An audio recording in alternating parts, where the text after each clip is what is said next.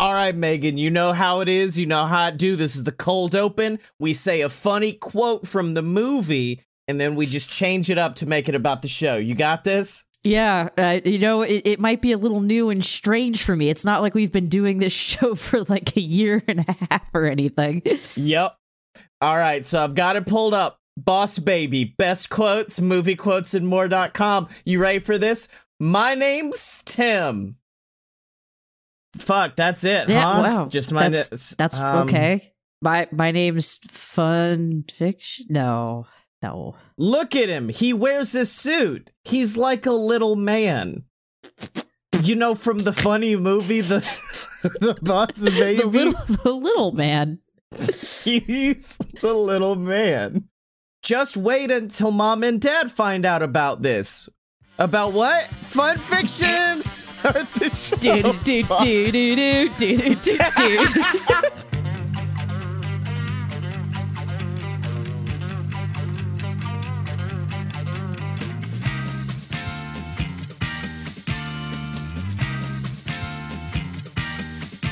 So welcome to Fun Fiction, the show where two idiots ruin that thing you like, and I apologize in advance, Scotty Moore. And it's all capitalism, baby. Womb to the tomb. I'm Megan Danger. Womb to the tomb. So we're discussing The Boss Baby this week. We sure are. This is the first film, I think, where I ever was like, I'm gonna go see this as a bit. And then actually ended up loving it. So, like, as a 24-year-old alcoholic working at, like, Disney World and being like, I'm going to see Boss Baby. Aren't I funny and quirky? And then sitting in the theater like, this is the best fucking movie I've ever seen. Holy shit. You sure do say words sometimes, bud. It's not to the level of my adoration of Chip and Dale's Rescue Rangers, which we'll get in episode one day. And I will continue to tell you why you're bad and everything you like is bad. This movie's fine, though. We watched it, me and RJ watched it, like, I don't know, whenever it was free on Netflix or whatever, as a goof, as a goof em up to, haha, let's watch The Boss Baby. And we're like, oh, yeah, all right, this isn't bad. It's not good. But it's not bad. It's fine. I mean, for a kids movie, like I'm also coming at it from a different angle because, like, parent. So, like, for me, I'm like, okay, this is a good movie. The first one, especially to kind of show, like with CJ when we brought Ripley home, you know, okay, look, see, you don't have to share love. It's something that everyone has, and so it's a fun way to kind of make that a story where kids can understand it easily. Okay, and then in that sense, yeah, no, I get you, because I am coming at it having I guess I was like I was in my late 20s or whatever when this movie came out. But now I am just sort of enamored of the idea of you sitting CJ down and be like, look, there's a new watch this movie so you'll learn there's a new baby coming, and she might be a businessman who's going to, like, just, like, fuck with you. It does have my favorite. Might just be a little man in a suit, and if you try to tell us, we won't believe you. We will gaslight the fuck out of you if you try to address our sweet, sweet business child. And all of that I'm saying, unlike anything having to do with the sequel, which I watched less than 2 hours ago, and holy shit, it's not even fun bad. It's just bad. What I loved was receiving updates from you as you were watching, because you phrased each one as the boss baby is doing XYZ. The boss baby has been pushed into a drawer. The boss baby is, and it's great because it felt like I was getting like those like alert messages or something from the government. Like, the boss baby has breached the outer wall. The boss baby is in your neighborhood. It's coming for you. Can you imagine getting an Amber Alert for the boss baby? Yeah, hold on. Let's see. There's a new boss baby. The Boss Baby was asleep and they put him in a drawer and shut it closed. Boss Baby just kissed a horse. Boss Baby just watched Spirit, Stallion of the Cerulean in a book movie theater, meaning this movie took place in 2002, and there was a shocking lack of 9/11 representation for a film from 2002. At no point did this Boss Baby mention the Twin Towers. The Boss Baby has enrolled in a Montessori school to combat Jeff Goldblum. So the second one, I want to talk a little bit about the first one, because I genuinely really dig it. I think a lot of the fun animation styles they got into was really fun with it, like when they went into Tim's imagination. That was really fun. I'm surprised they had the rights to use a Beatles song. Oh, yeah. Blackbird, yeah. Which is one of my favorite Beatles songs. I guess it's because they would have had to get the rights a second time, but like nowhere in the sequel is it brought up. It seems like several of the actors make no appearance in the second film at all, based on what you were telling me. Well, yes and no. Like, there's some weird ones who come back. Like Jimmy Kimmel, who's now playing the same character, but like 20 years older. But he's just still like, hello, I'm Jimmy Kimmel. I am your granddad. I'm like, no, Jimmy. It's me, your grandfather, Jimmy Kimmel. I don't know what the fuck Jimmy Kimmel sounds like. Generic white man. That's all it takes. You did it. But yeah, I don't know how much I want to sit here and just hear about Boss Baby 2. I will start making allusions to Alec Baldwin being a committing manslaughter. So look, the props person told the Boss Baby that rattle wasn't loaded, and yet the Boss Baby fired anyways. The Boss Baby, apparently it was his production, and he had been incredibly lax with safety procedures in general. Yes. The Boss Baby was at fault for, shooting and killing someone on accident. I'm never a person who's like, this is wrong on Wikipedia. This probably needs to be changed. But I feel like the part on the Boss Baby thing that says possible sequel, like a possible third movie, I'm like, no, you could probably cut that at this point. I don't think anybody's going to be like, also, new Boss Baby movie with the dude who committed manslaughter. Let's go, folks. Let's do it. I mean, they're making the TV show. Did he do the voice for that? No. The TV show is all right. It's not the best. There's apparently two now. There are two Boss Baby shows. Oh, there are two discrete Boss Baby television shows. It's buck wild because both of the shows and the, like, you remember when, Black Mirror, I know, did the, like, weird, choose your own adventure thing. Oh, yeah, yeah. Which I can't they did one of those on my TV for some reason. It's called like is Black Mirror wasn't it like Babadook or something? It was Black Mirror Hawk Babadook starring Benedict Cumberbatch. But yeah, they have a Boss Baby one of those too, where you can kind of control the Boss Baby. Fun fact. Can you make the Boss Baby shoot a gun? This is fucked up. This is a fucked up joke and I regret making it. Look, but Tim gave the order. The Boss Baby was merely following instructions. Boss Baby, execute Order 66. Templeton, I killed more younglings. More young than I am. Youngerlings. So, I do want to talk about that like, not cartoon. What's it called? Like, Choose Your Own Adventure Netflix style. I don't know what the official names of interactive cartoon. Yeah. Well, the other day we had to get CJ off of playing video games all the time because he comes from a family with an addictive personality, and I'm like, hey, bud, look, calm it down. And we were on Netflix, and I was just scrolling through, and this like almost 10-year-old I said, "Oh yeah, the Boss Baby thing. That's like a video game." And the kid's so fucked up. Like he's like a heroin addict on the streets. That he's like, it's like I get to control the fucking Boss Baby. Let's go, folks. That's basically Fortnite. I get to tell the baby whether to eat an apple or an orange. Hell yes, let's do this. I mean, I assume that's what Roblox is. I don't understand what Roblox is.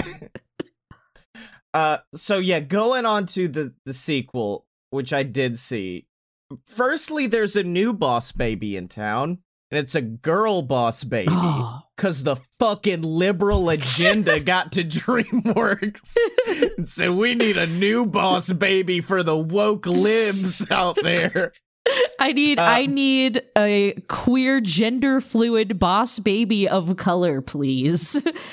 I need my weird baby capitalism to be woke. Also, do they explain more of what the fuck the Baby Corp and shit is? Do we get more of that in the sequel? Because it still confuses the shit out of me, because the first movie kind of frames it as like, you know, because it's like the dad telling the story and stuff, like we eventually like, you know, pull out of the the narrative frame, and it's like you could be like, yeah, he's recounting like a fun, clever story for his little kid, and also this is like through his recollections of being 7 years old and thinking this new baby is the devil. So like, yeah, and he's like a very creative kid, so I love that ending, because at the end of the day you could still just be like, okay, he's creative, he's just met like this. There's evidence that this may have not happened, and it's fine. That this is it's just cute, and that's a fun story. Yeah. Everything in the Boss Baby 2 family business definitely happened. There is nothing to tell you that this did not fucking happen. But going back to your Baby Corp question, absolutely nothing, nothing of import comes to it, because in the first one it is straight up just like there are two types of baby. There is normal baby, what goes to family, and then there is like a cryptid baby that will be baby forever and gets to be a business child. Why? Because the babies, the babies need a strong central government, and that is what the Boss Baby seeks to do. He will live forever through the power of infant capitalism. Yes, I guess it's because, like, haha, Boss Baby, that's funny. Well, the Boss Baby gotta work somewhere. Baby Corp, what's that place do? Man, it's called the Boss Baby. I don't fucking know. We're basing this off a picture book, man. Leave me the fuck alone. But, like, the important thing to remember is that it was clearly, like, a choice, I guess? And that... I guess also they were born this way in a way. I feel like a congressman arguing about homosexuality right now. This is amazing. So you either become a good baby that just goes to a home, or you become a boss baby that does government for babies, right? No. I got to stop you there, because I got another question. Okay. So, like, you know how there's, you know, different like kind of folk advice about like if you want a boy or a girl, where it's like, oh, if you eat like seafood or something or some other kind of like iron rich thing, it's more likely to be a boy or girl, which is bullshit, but whatever. Is there something that you could be doing that when you get pregnant makes it more likely to be a business baby? Well, in this universe, fucking does not exist from what I can tell. The baby comes out on a slide, and then it's just there. That's it. That's how baby happens in this. That's how baby is formed in this universe. Which, like, and again, it was cute in the first one. Like, didn't he come out? He drove up in like a little cab or something. Yeah, like, and then he just kind of struts out with the swagger. It's bizarre, but also you don't expect a 7-year-old to know like where the fuck babies come from. So like it works. But also the thing about the business babies is that they, from what I could discern from the first one, don't have families. Like, they are truly orphaned. Like, the only reason the Boss Baby aligns with the Templeton family is because he wants to, like, infiltrate Puppy Corp. God, this movie sounds worse and worse the more I have to describe it to you.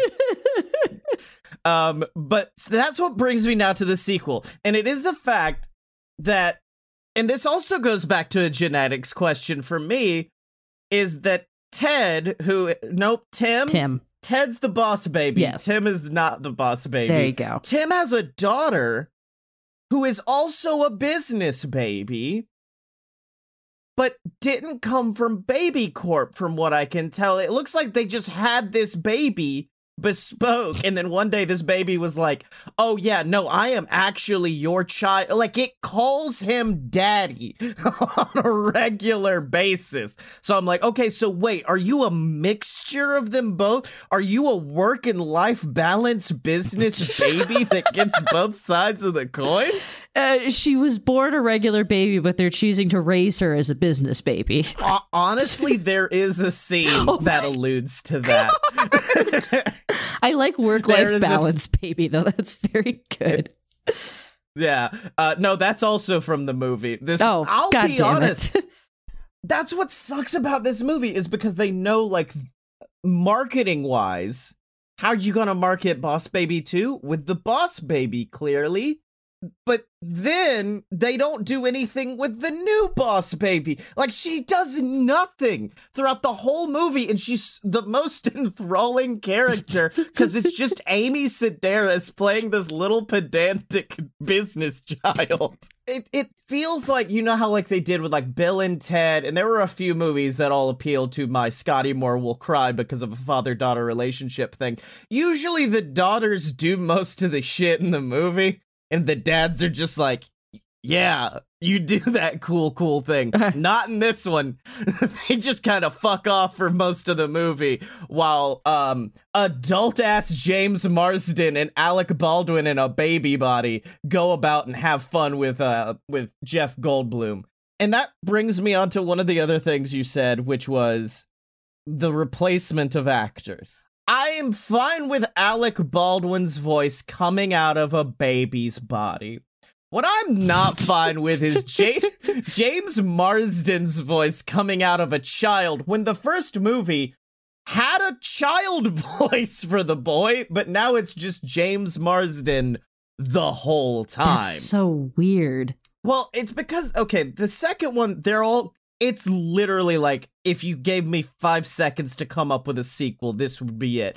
They're grown up now, but then they gotta get back in the baby game and do some baby crimes.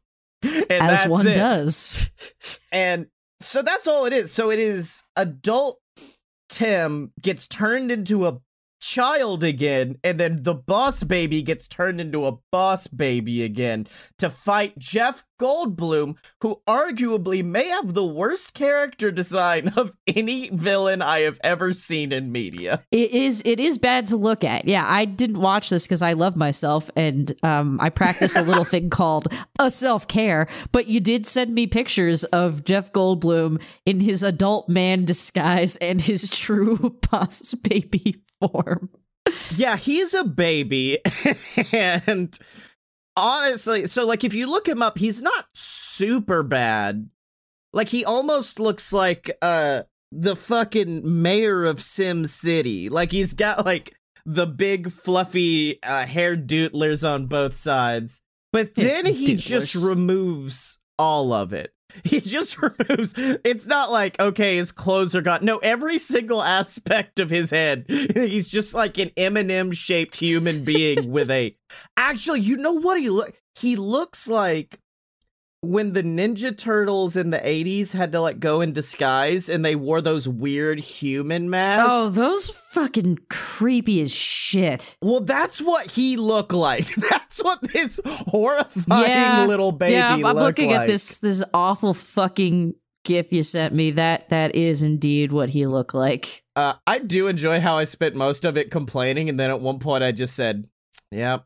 fucking cried at Boss Baby too. You did. You spent upwards of an hour systematically sending me these texts of like, the Boss Baby is here. The Boss Baby is committing crimes. The Boss Baby is making references to Shawshank Redemption.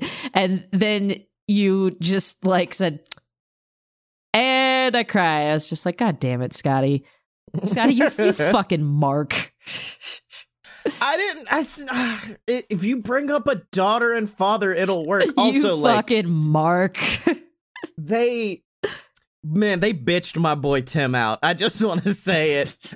He is a stay-at-home dad, and it's not like he has anything he does on the side. Like, if you had looked at me and were like, oh yeah, Tim, he's now a podcaster, I'd be like, yeah, I believe it. I believe this now. His kids apparently hate him. His daughter is like, I'm not gonna kiss you goodnight. I feel like I've grown beyond that. And then the next day kisses the Boss Baby, and he's like, Tim was like, I'm not fucking having this anymore. Why did she kiss the Boss Baby? Because it's her uncle, and she loves her uncle, so she wants to express that love for the guy who buys her a lot of stuff because he's a rich business magnate. Ah. Should I just? It's not a long synopsis. Do you kin adult Tim? I don't kin him because he's not also a podcaster like I am, but there were multiple moments during this film where I was like, fuck, I kin the Boss Baby's brother. I don't even kin the Boss Baby. Fucking suck. All right, I'm going to try to just get through that. Tim lives with his wife, Carol, who's a baddie. I'm not even going to lie. And their 2 daughters, 7-year-old Tabitha and then tiny Tina. Tim's younger brother, Ted, he's the fucking Boss Baby Wikipedia. Don't change this. Is a successful CEO and is never around. 'Cause business. Looks like you never really grow out of being a boss baby after all, am I right? I would love if there was just like a fucking scene like Captain America at the end of Endgame, but it's the Boss Baby. It's just like I went back in time and I got to live a normal life. Oh, see, I was thinking of like, no, instead they just opened a door and he's still like grown up Alec Baldwin doing business things, but he's got a diaper fetish. Oh, yeah. Let's see. Tabitha's exhibiting grown-up behavior. One night, while Tim is wondering about the person his daughter's becoming, he hears something from Tina's room. She's a Boss Baby. That's all that is. She's been assigned to get the Boss Baby there for a special mission, but Tim won't call the Boss Baby, saying that he never comes. Bad phrasing, Wikipedia. He encourages Tina to go back to sleep, but then Tina leaves the shittiest fake voicemail for the Boss Baby, luring him back to the house. The next day, they go to baby court, but they're all adults now. Then Tina just gives them random juice that turns them back into babies. And during this scene, they get into a fight while Time Warp from Rocky Horror plays as they just slowly get younger and younger. And it's a nightmare to fucking look at. Yeah, that sounds bad to watch. So they get younger and younger, but they still got old man voices, which I guess is at least consistent for Boss Baby. It's consistent for the Boss Baby, but it's just not good with James Marsden because, like, he's a Boss Baby. You know, we focus a lot on the boss part here on the show, but he is still a fucking baby. And which means to keep his disguise, he just has to shut the fuck up. That's it. James Marsden has to be like a child. So he's walking through. Okay, so spoiler alert. Fuck. The man who is played by Jeff Goldblum, who is a baby in a giant man robot suit, they have to infiltrate the school, and he has to be like a child at a school that his daughter goes to, and he's just like, why, hello there, children. It is me, definitely young boy. Now, why do the Boss Babies have to infiltrate a school? Because the baby in a robot suit's doing some real bad things, but they don't know what it is. They just know it's bad. They just know it's bad. So Tim gets into his daughter's class so they could kind of like align, and then they realize that this is kind of like a psycho Montessori school that's trying to like be like, oh, kids are the future, kids are so smart. And I'm like, well, this is they're very good points you're making, and Montessori schools are usually pretty successful.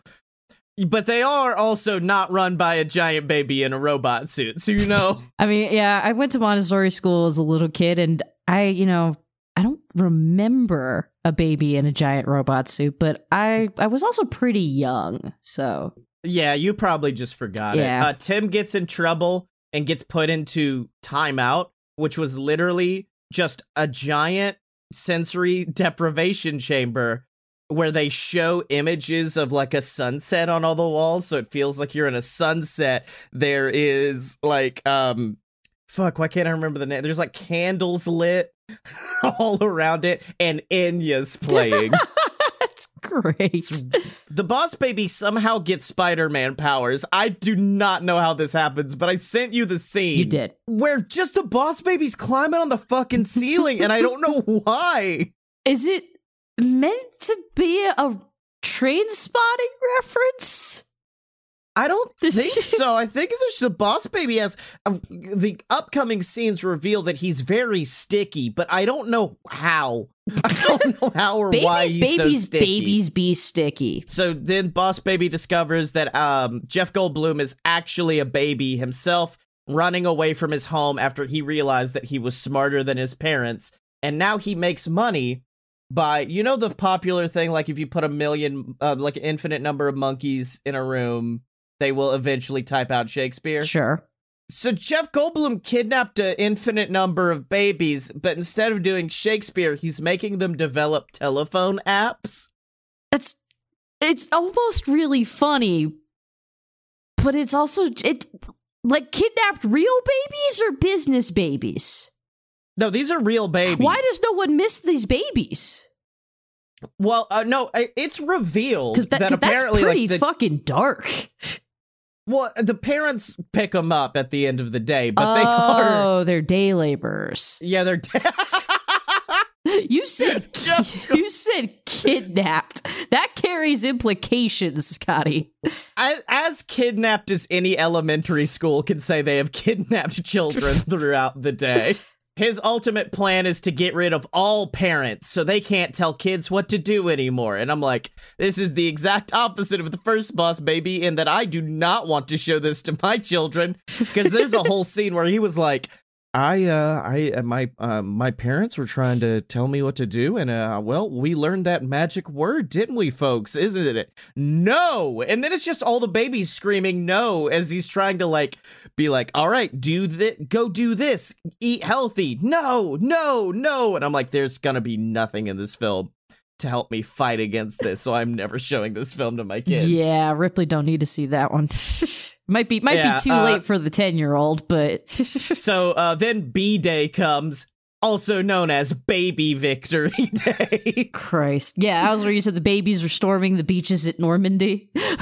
Yes. The Boss Baby has breached the German defenses. Mm-hmm. So the brothers and Tina plan to expose Jeff Goldblum, but then they learned that the night of Tabitha Solo is also the night of B-Day, which is going to happen through his new app, Cutie Snap, which is going to hypnotize the parents because they're all going to be taking pictures of the pageant.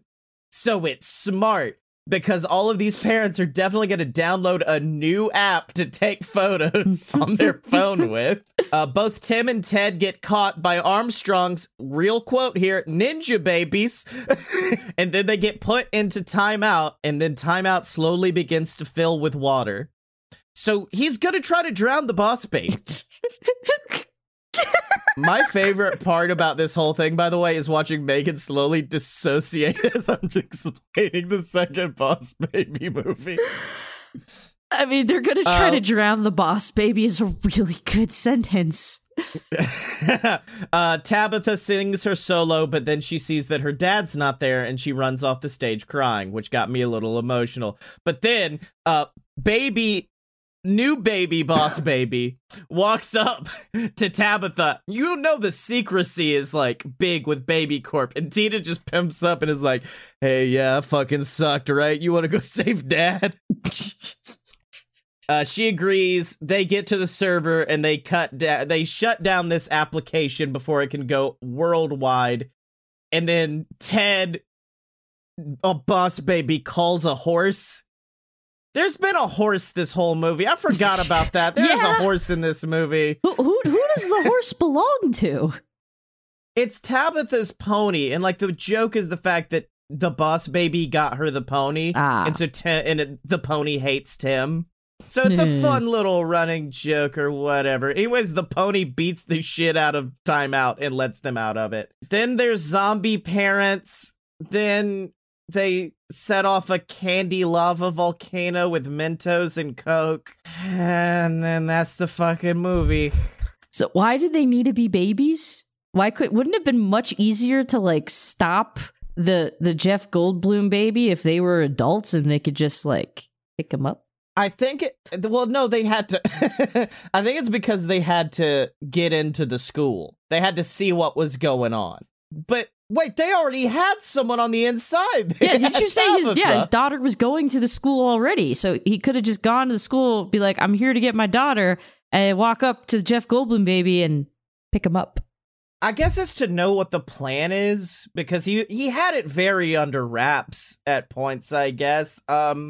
Yeah, there is no part of corporate espionage that I think being a baby assists you in, now that I think about it. Yeah, it's not particularly advantageous, I don't think. Well, on to the fun fiction of the evening, and I've realized I have already done some fan fiction for Boss Baby before. It was a D&D campaign we did on an episode of A Load of BS, wherein I got to play my favorite D&D character, which is a rogue. It's a rogue, like, halfling, a roguish dwarf whose biggest ability is disguise, and he's been able to convince everyone around him that he is just a tiny baby in a suit, and his name is BAHSBABBY, Boss Baby. So we did a full campaign where Boss Baby's brother got kidnapped by Krampus, and we had to save him before Christmas. So go check out Boss Baby versus Krampus on A Load of BS if you want some additional action this week, folks. But, Megan, I did one of those things. Oh, no. Oh, God. Oh, Jesus. Where I started with a really bad premise, and it was like, it's okay, I'll just let the goofs carry us through. It'll be fine. And then it started being really good at the end, and I got upset with the beginning premise. Because I was like, fuck, this is a really good story that I am wasting on this. But I was chilling back, and I was thinking, what other fun things could we see as Baby? There was Baby Groot. There was Baby Yoga. There was Baby Yoga. Baby Yogurt, you know? And so the title of mine, might as well rip this band-aid off now. It is called Baby Bin Laden and the Time Stoppers. Parentheses, no wait, hear me out. Second set of parentheses, seriously, it's not that bad, I promise. Scotty, am I going to want to take my name off of the podcast? It's coming from this place. Firstly, it's not that Bin Laden, technically. It's inspired by, like, the concept of, you know, with, like, time travel. When someone's like, oh, if you could travel through time, what's the first thing you would do? Oh, go back and, like, find evil dictator, kill them. That way that horrible thing doesn't happen. So, you know, if the ability to time travel started happening, those would be, like, the first people to get targeted. What does this have to do with Boss Baby? It's about a baby.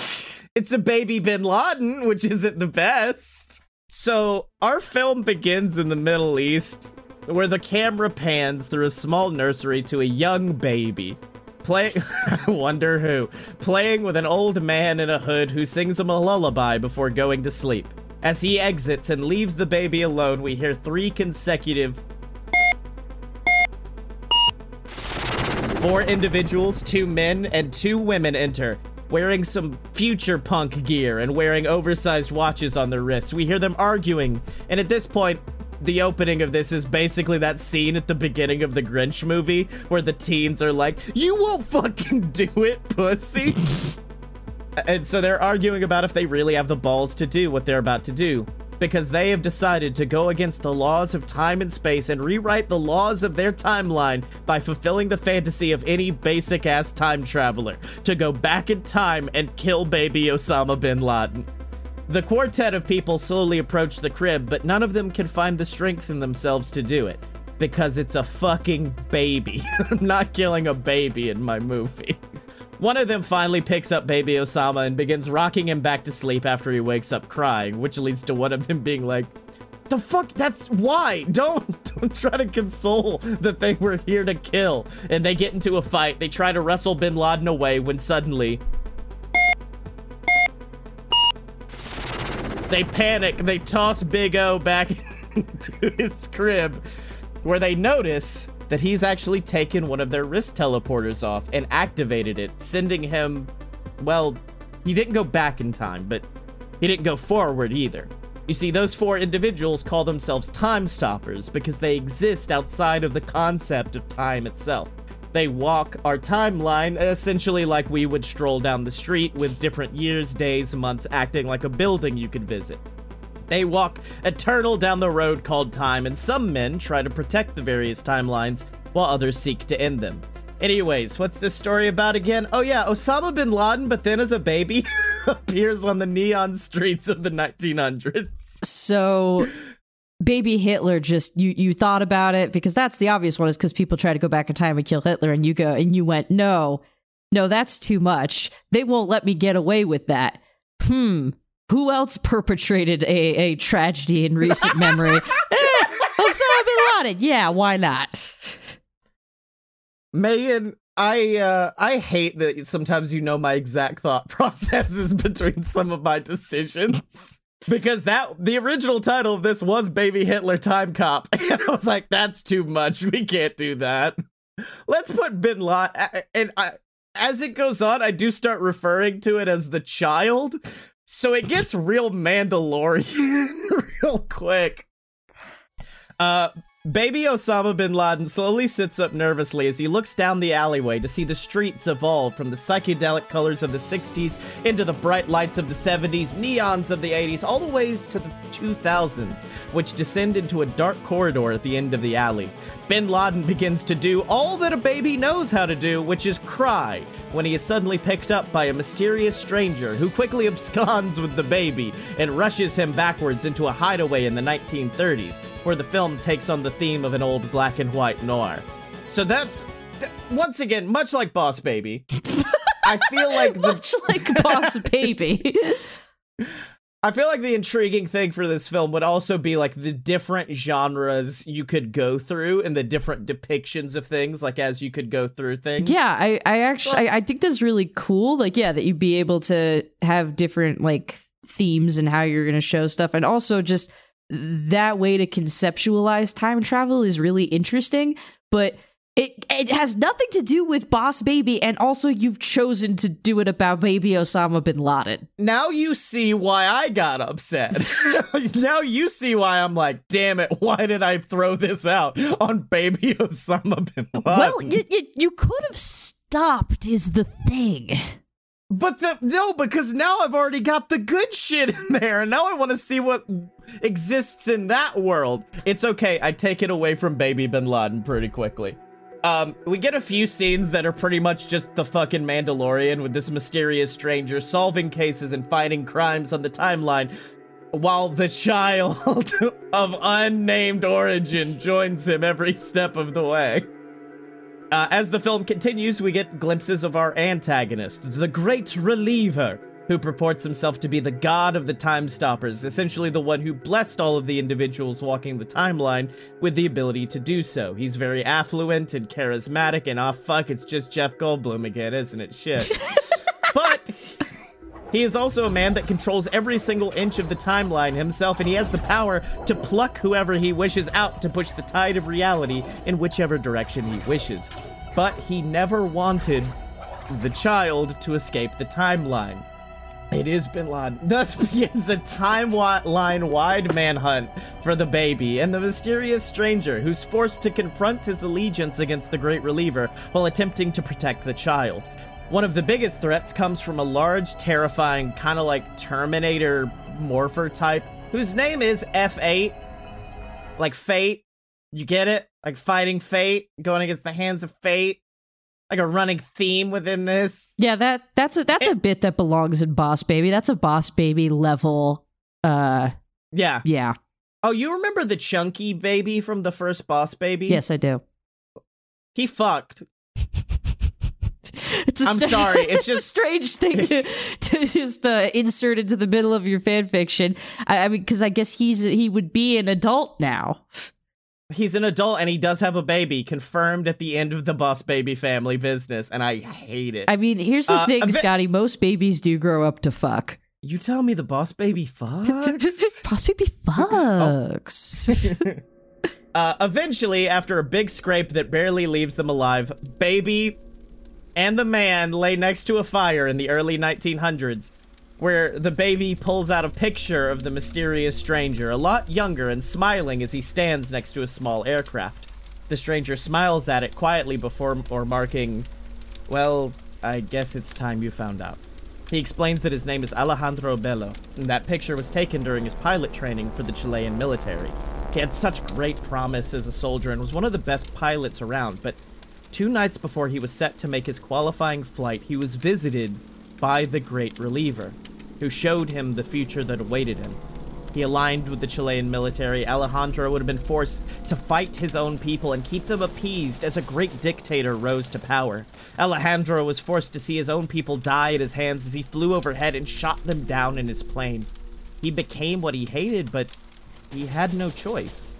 At least, that's what the Great Reliever told him. So he gave him a way out. He gave him the Time Stopper, an opportunity to leave that violent future, that evil that was within him, and walk on the timelines. And on the day of his qualifying flight, the reports claim that Alejandro flew high into the sky above the clouds, and then suddenly disappeared. In reality, his plane and he crashed into the world of the Time Stoppers, and he's been trying to help the Great Reliever ever since, attempting to protect the timeline from people like he was going to be. He then looks at baby Bin Laden and sighs, laying down for the night. We then cut to the moon high overhead, and both men sleeping like babies, one more literally than the other, when we hear those ominous... in Alejandro's eyes. I just now realized it's a fucking Mario Kart intro now. That was what that is. I was sitting here thinking, wait, is this why you brought up 9/11 back at the beginning of the episode? No, this has not. There's no 9/11 in this. There's a shocking lack of 9/11 in this Boss Baby fanfiction. Alejandro's eyes shoot open and he quickly grabs the child, attempting to shield him when suddenly F8's robotic arms wrap around his neck and begin to choke the life from him as 2 more soldiers grab the child and take him away. Alejandro attempts to fight, but then he passes out. And then the mech grabs the Time Stopper from his wrists and with those 3 beeps disappears back onto the timeline, leaving Alejandro stranded with no way to save the child. We then cut to the Great Reliever excitedly receiving the child into his arms as he strolls the streets, crust-punk Time Stoppers all scrambling for an autograph, but they get taken out by his escorts. The Great Reliever slowly walks forward in time, passing by the 80s, the 90s, and as he does... and today. Things begin... Fuck! Damn it! As he does, the sounds of gunfire and screams get louder and louder before he stops at 2011 and laughs. Well, I hate to be one for spoilers, but here's the proverbial end of the line for you, little one. But not before years of bloodshed and hatred and anger builds up these walls around us. Not before you graffiti your name on the back alleys of history. And not before the world gets its opportunity to find its next villain, and you... Oh, they hated you. They hated you so much, they had professional athletes proudly announcing the news of your death to thousands of screaming fans, when they didn't realize you had already won. Because you made them feel terror. You made them doubt themselves. You made them look over their shoulder every morning they woke up. I mean, sure, a few of them fought back. A few of them foolishly proclaimed they had hope. But those proud screams of the few were outweighed by the bellows of the many. And After a few years, a couple of natural disasters, some bipartisan fighting, and a whole ass plague, and you know what it spells? The end of the line. He then looks forward down the corridor where the once large and spacious alleyway... Is there a reason the Great Reliever is Ryan Reynolds? Oh, fuck. I was not even... That's just my voice, dude. No, you were doing the affectation. That's my acting voice. After this ominous monologue, he looks forward down the corridor where the once large and spacious alleyway filled with bright lights and vibrant colors begins to darken, and the wide open spaces of the timeline begin to get tighter and tighter until only a single file line could fit through, and when he reaches the end, there's nothing left. Only oblivion. You see, those people had hope. They had dreams. They were on a path to discovering technologies that would rival my own mind's creations, and I can't have that. So, you, my adorable little bean, are going to serve as my sledgehammer to the walls of the Tower of Babel, and we, together, will bring this civilization to its knees, where it will bow before me. Because time is on my side. Hey. So, what do you say? Let's get things moving around here. And with a quick press of his time stopper, the Great Reliever and the child find themselves back in that small nursery, where they find the 4 teenagers still arguing amongst themselves about whose fault it is that baby got sent onto the timeline. They quickly look up and swarm the Great Reliever, who immediately has them all arrested because holy fuck, what? He excitedly places the child back into its crib when suddenly a muffled gunshot rings through the silent nursery. The Great Reliever looks up to discover that old hooded man who was singing the child to sleep at the beginning of the movie. Well, he slowly removes his hood to reveal that it was indeed Alejandro Bello, who slowly approaches the Great Reliever after 40 years on the Earth, attempting to catch his breath as blood pours from the shoulder of this great dictator. I always had a fucking choice, Bello remarks. And I fought for my people. I didn't fight against them. I fight with the honor of Chile tattooed on my heart. You told me the only way to win was to leave the fight. Well, now after 40 years proudly serving my country, proudly serving my people, I know the only way to win is to fight. And yes, I made mistakes. And yes, it was hard. But I never gave up hope. Hope for this moment right now. And that hope, whether you like it or not, is going to live on through him. Because my voice may not be loud today. My message may not be loud today, but it will live on. And it will grow with every single ear that hears it. And the only end of the line that's coming is yours. With that, the old man places a second bullet through the head of the Great Reliever, who falls back dead. The finish of the film sees Alejandro return to the timeline with the child, where they essentially enter everyone into a bit of a rehabilitation program, attempting to return them back to their lives on the timeline, where they could happily reunite with their families and friends. They slowly pull apart everything the Great Reliever had constructed with the use of the Time Stoppers.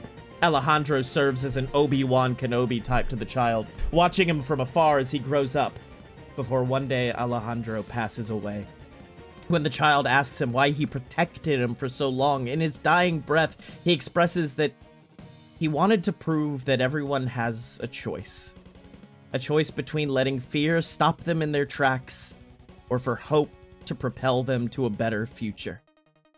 When Ben asks if he made the right choice, Alejandro merely smiles and passes away to our final shot of the film that sees his spirit rise back into the timeline one last time, which sees that long stretching alleyway of the 2000s suddenly widen as it brightens up with vibrant art and technology which seems to stretch on for decades further. Alejandro smiles because he sees that truly his one voice became the voice of the many, and that thanks to him, and also baby Osama bin Laden, that hope was alive again. You see what I mean?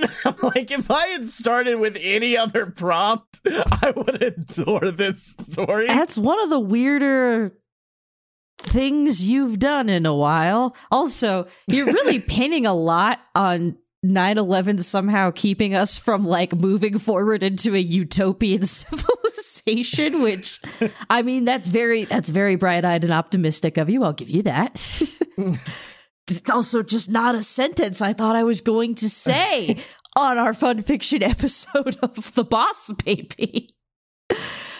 Take those time travel concepts and go write something better, please.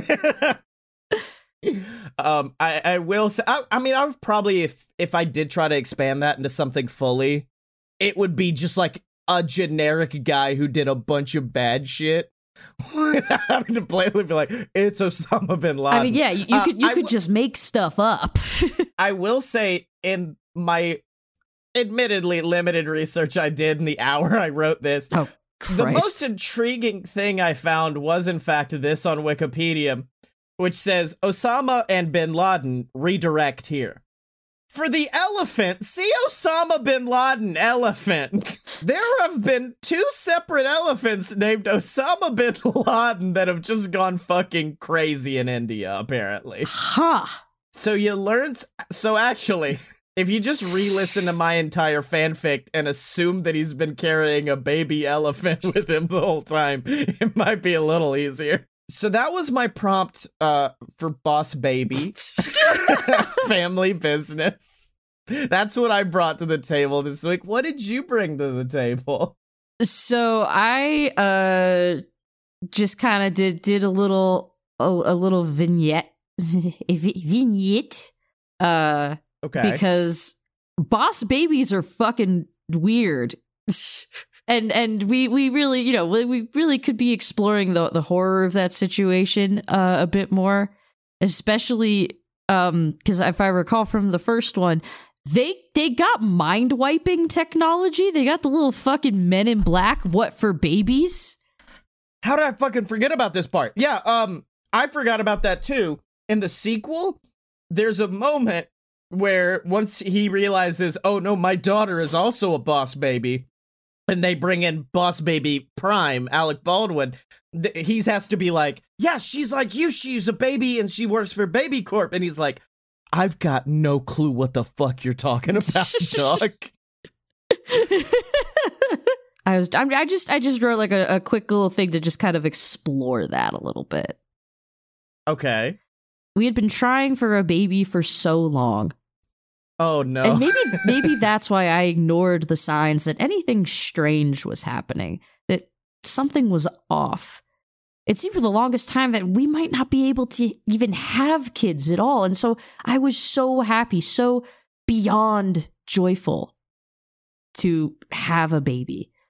So something like a business suit onesie that neither of us could remember buying for the baby, but that it was nonetheless wearing was odd. And maybe something I should have had more questions about, especially when it became the only thing he ever wanted to wear. But all I cared about was that I had my precious baby.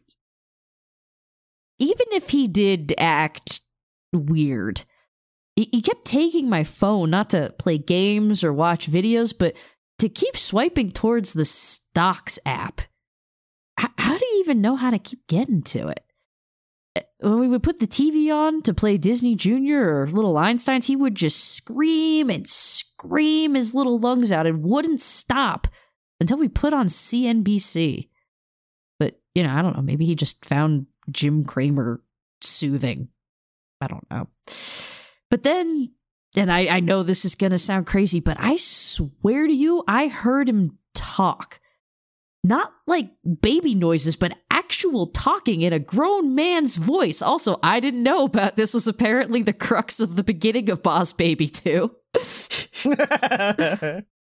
He was alone in his crib, and the baby monitor picked up what sounded like a gruff-voiced man angrily discussing something about quotas and a baby corp. I thought maybe the monitor was picking up some kind of weird frequency, but then I went and listened at his door, and I heard him. My baby. My partner would never believe me. It was just too bizarre. I felt like I was going crazy. What would happen, I wonder, if I confronted him? If I told him that I knew he could talk and I knew he was working for whatever Baby Corp is, would he just keep babbling and chewing on his plastic keyring, or would he look me in the eye and say something in that deep, terrible, grown-up voice? I'll do it. What's the worst that could happen?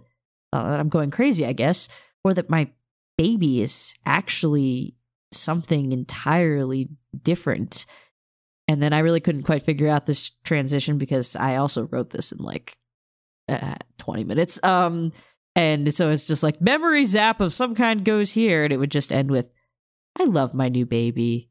He's so perfect and so precious in his little baby business suit. Oh, that's so good. Well, I mean, it's less offensive than what I did. So, at least we got that salvation waiting on us. Yes. Not as much time travel. Not a lot of time. Well, I will expose something. This may have been an idea I had came up with imagining if we ever did a Back to the Future episode. And I was like, what would mine be? And then I was like, I really want to write this idea. It's got baby in the title. Let's throw it in here, folks. But now we bossed the baby, Megan. We sure did. But we must move on to next week. And I feel like apologizing at the top of the show was not enough. I feel like I need to give our audience something they'll really appreciate and sink our teeth into. And since it's the good gay ass month, I figure we need to talk about some pirates, folks. Our flag means death, motherfucker, next week. The Gee Pirates. Nope, that was nothing. Yeah. Fuck, I can't do that accent, man. The Gee Pirates, they steal the butter from the fancy part of the Walmart. Yeah. Fuck you. I like how do I appease our audience? They're all gay. They're all gay. Our flag means death. It's real easy to make them happy when you know they're just all gay. And that actually was a fan submission. I think that was from Adonis. So thank you for that one.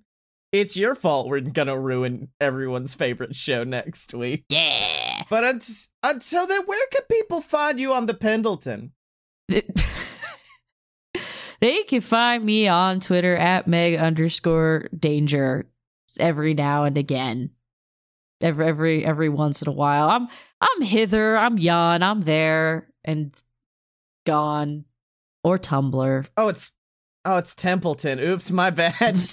You can find me on the Templeton at twitter.com/ScottyMo, SCOTTYEMO. Check out all the other podcasts from JWF Ignition to Fight Boys to The Weird, the actual play TTRPG podcast, where me, Megan, our good friend Charles deals with our bullshit as we hunt ghosts. We just finished a killer arc.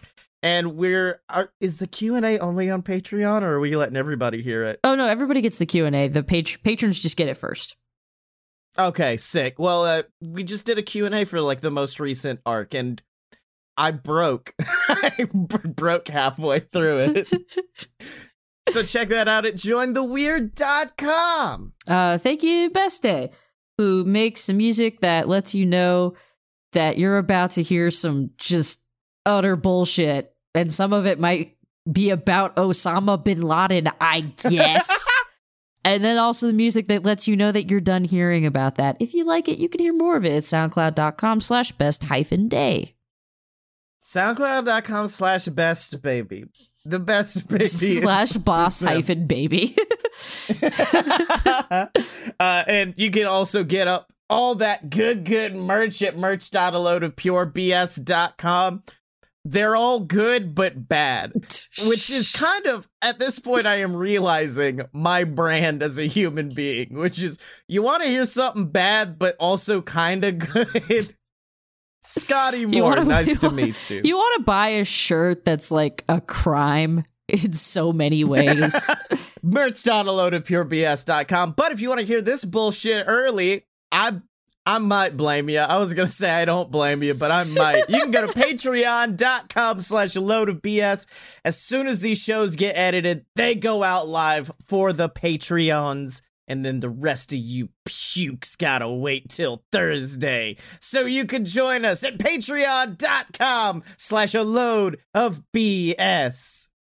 Was this my jumping the shark moment, perhaps? Yeah, I think it might have been. Was this the episode where Fun Fiction finally jumps the shark? Back in the day, it was like, oh, this should jump the shark when they added a baby. What? Well, I guess in a way, we have jumped the shark the exact same way. I hate you. I hate this.